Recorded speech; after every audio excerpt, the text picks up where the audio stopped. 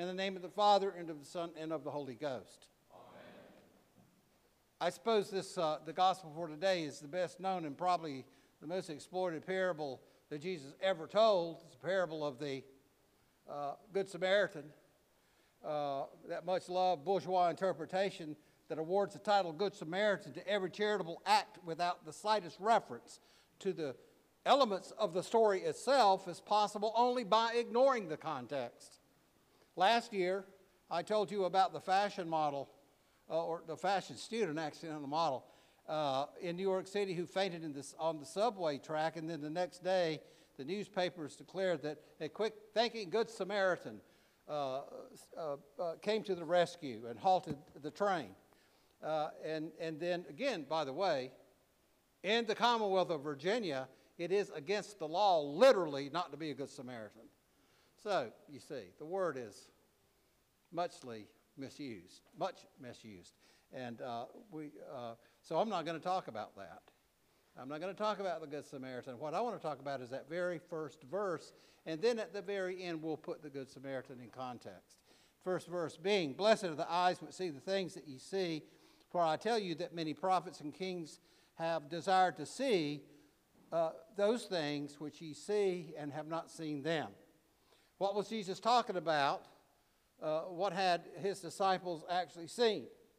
One of the first things that we can say, obviously, is that it is a blessing, because he says, "Blessed are the eyes which see." Furthermore, it is a particular blessing upon those who were actually there with Jesus and were in fact eyewitnesses. His disciples saw things at that moment, those around him, especially in particular his disciples that he was mentoring, saw things that prophets and kings had longed to see but had not. This is a blessing that cannot possibly extend to the whole church, because it's an event.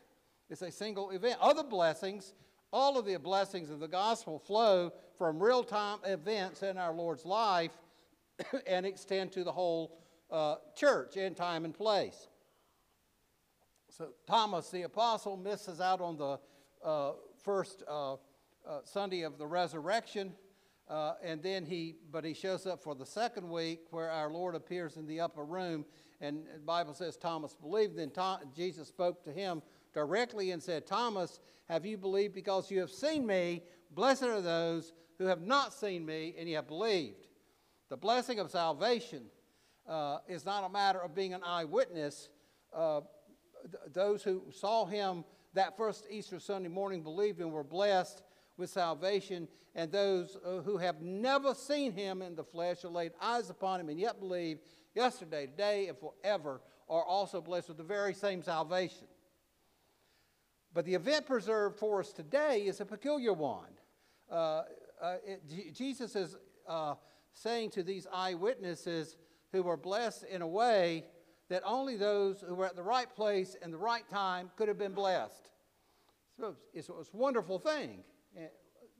So I want to explore it. And blessed are the eyes. Well, what is it? This is an unrepeatable blessing. But even still, we don't know what it is. What is it that they saw that others did not? In order to discover that, we have to go back to the beginning of Luke 10, which preserves an account of a turning point in our Lord's ministry that has come to be known as the sending out of the 70.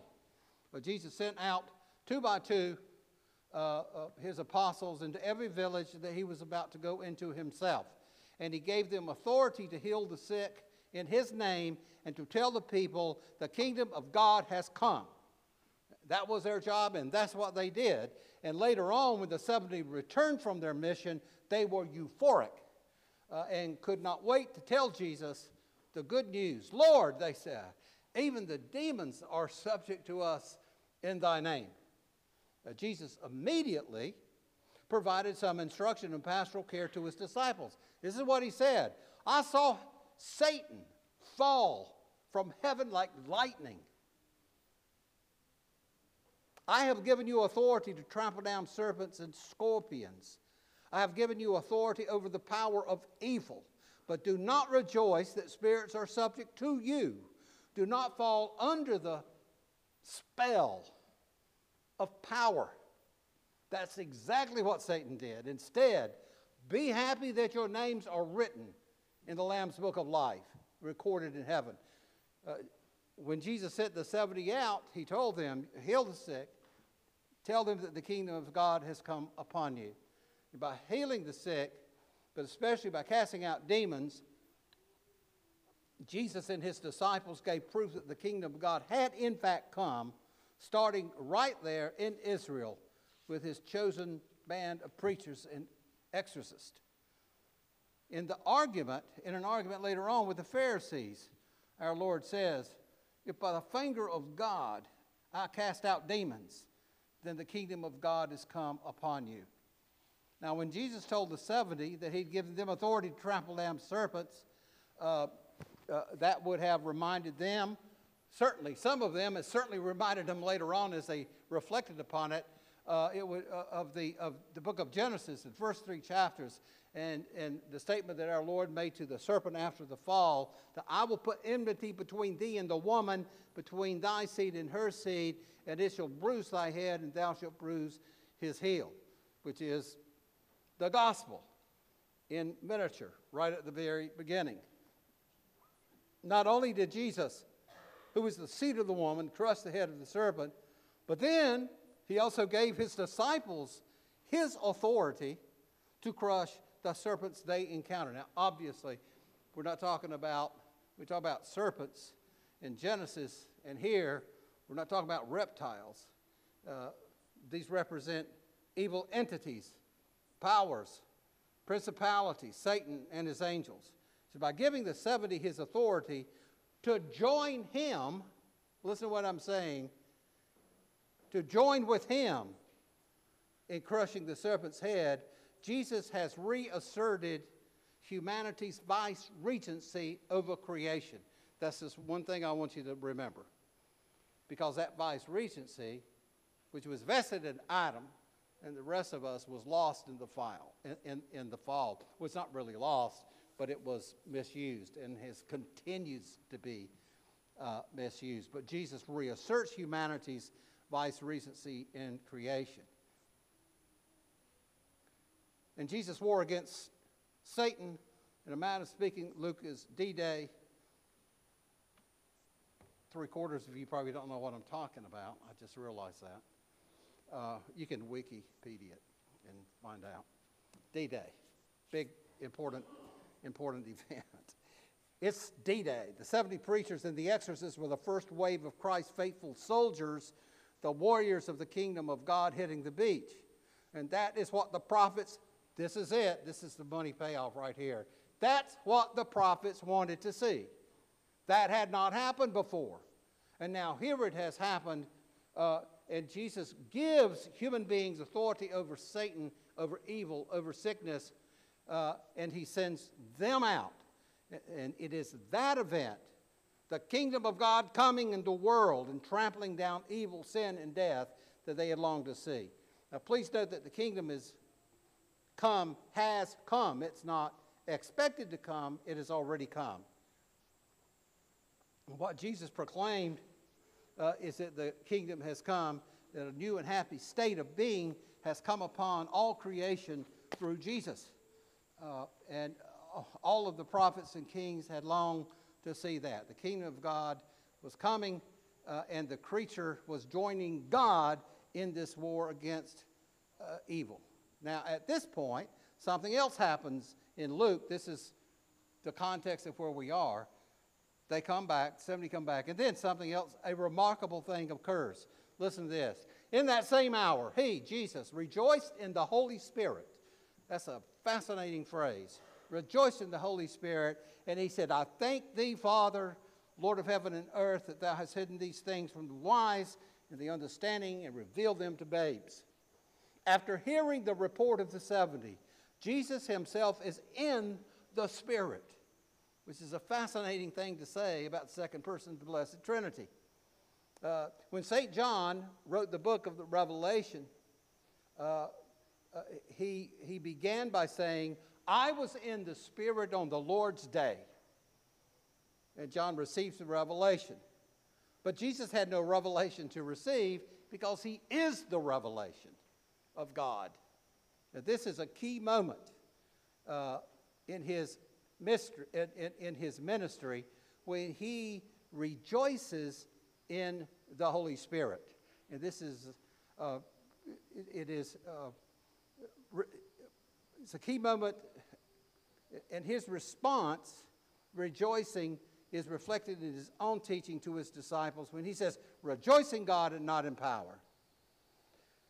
As he contemplates the work of God in bringing his perfect will to pass and making man his vice-regent again, Jesus is suddenly and profoundly, Jesus is moved emotionally in his humanity.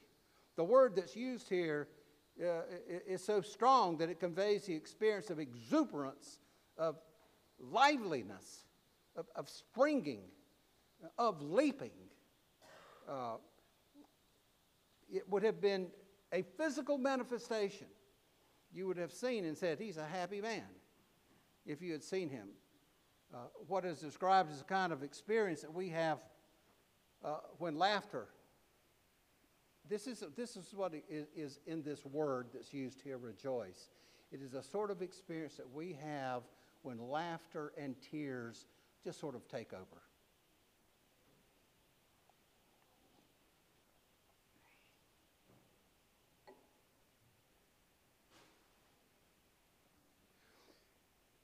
Jesus is no guru.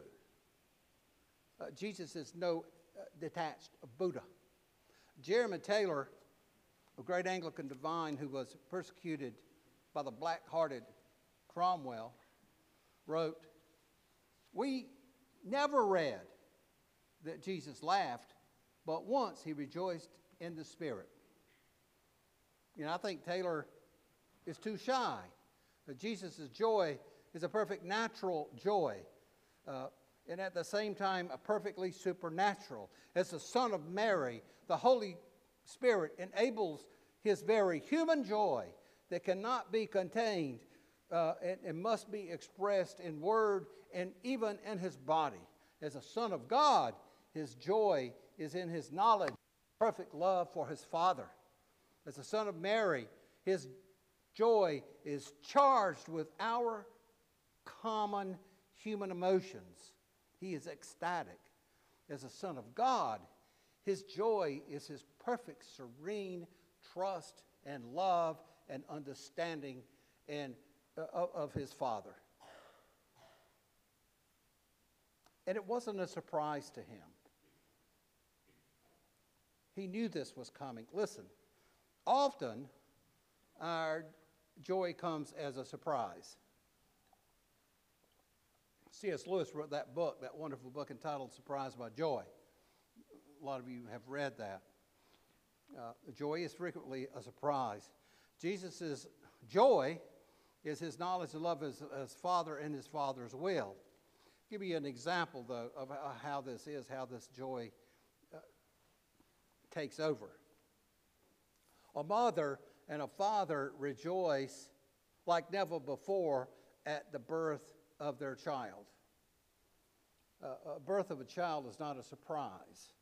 Pregnancy may be a surprise, but the birth of the child isn't a surprise. Parents have prepared for the child's birth for 9 months, but when the day comes that the child is born, their joy is released upon the whole world, is released upon the child, upon one another.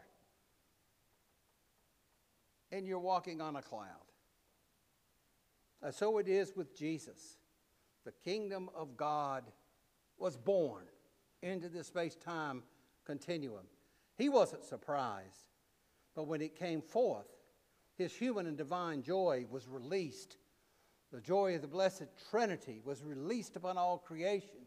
The Father poured his joy into his Son, and the Son receives the Father's joy. And then the Son poured their mutual joy and love into the Holy Ghost, and then upon his disciples.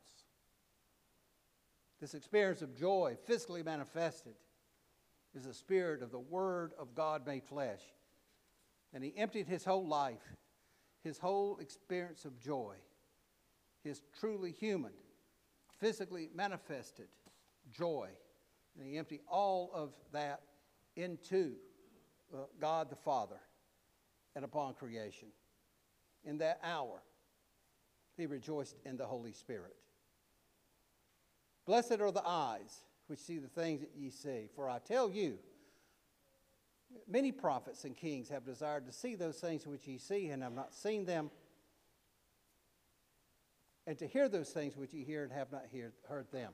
And this is the context of the Good Samaritan, which means that the Good Samaritan is not a story about being merely kind and considerate, which, by the way, are very fine things in themselves. But that's not what this story is about. It's a kingdom parable. In light of the fact that the kingdom of God has come and Jesus' disciples have authority over evil and have been reinstated as he has reinstated humanity's co-regency over creation, the question is not who is my neighbor. The question is, how do I live as a child of God in the kingdom of God? In the name of the Father, and of the Son, and of the Holy Ghost.